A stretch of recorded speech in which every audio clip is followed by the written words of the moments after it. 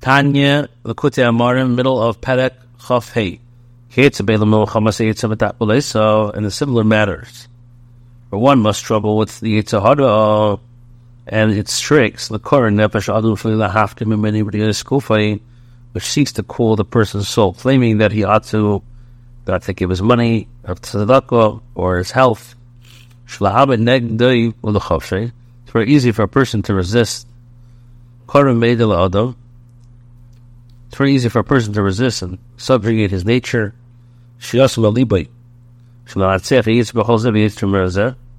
considers deeply to conquer his nature and all above and more. And in fact, to do the very opposite, to exert himself.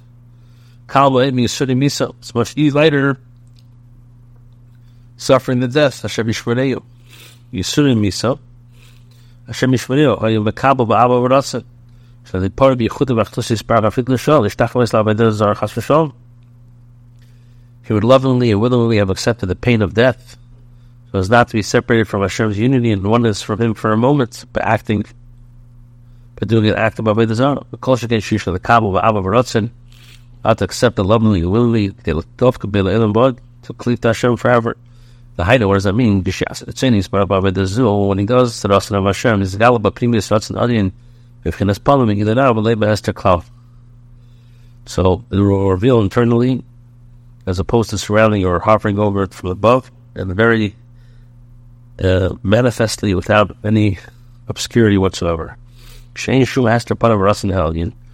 no concealment of countenance, the divine will.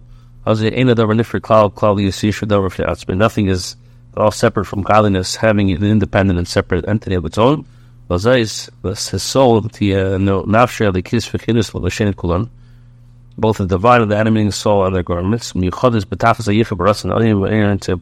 one, united with the perfect unity of Hashem and the infinite light of Hashem. Blessed be He, as explained above.